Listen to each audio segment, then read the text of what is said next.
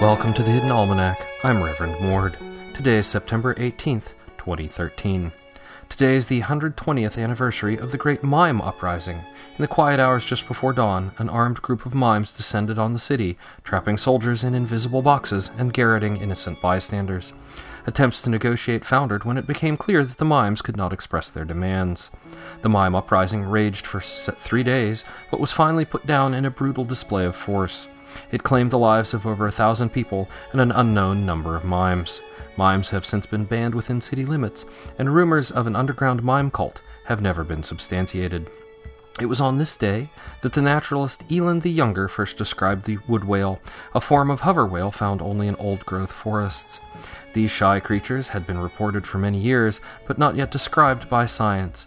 Eland described the wood whale as an enormous but oddly graceful beast, and estimated its length at nearly 40 feet. Wood whales were threatened by habitat loss and hunting in the early part of the century, but were one of the first mammals placed on the protected species roster. Their population has since rebounded, and is believed to be stable at some 40,000 individuals. Today is the feast day of Saint Iridian, patron of heavy metals, who is represented as an iron-gray peacock with a tail made of oil-slick iridescence. Iridian's aid is sought during cleanups of pollution spills and is invoked to ward off environmental disasters. He is not to be confused with Saint Argus, who is also sometimes represented as a peacock, but is the patron of watchmen. Nothing is known about the early life of Saint Iridian. Some haliographers believe him to be a complete fabrication.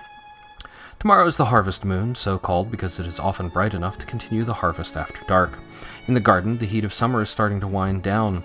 If you are still trying to find uses for excess zucchini, consider chopping them into lengths, hollowing out the middles, and constructing a pipe organ.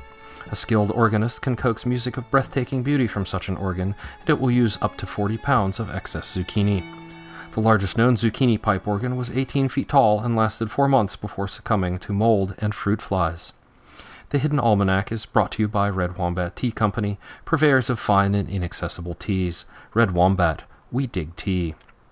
It is also sponsored by Steve's Used Cars, which is better than Bob's Discount Car Lot and has a bigger selection of used vehicles. Now through Sunday, former fleet vehicles come with a $500 rebate. Steve Used Cars, we're better than Bob's.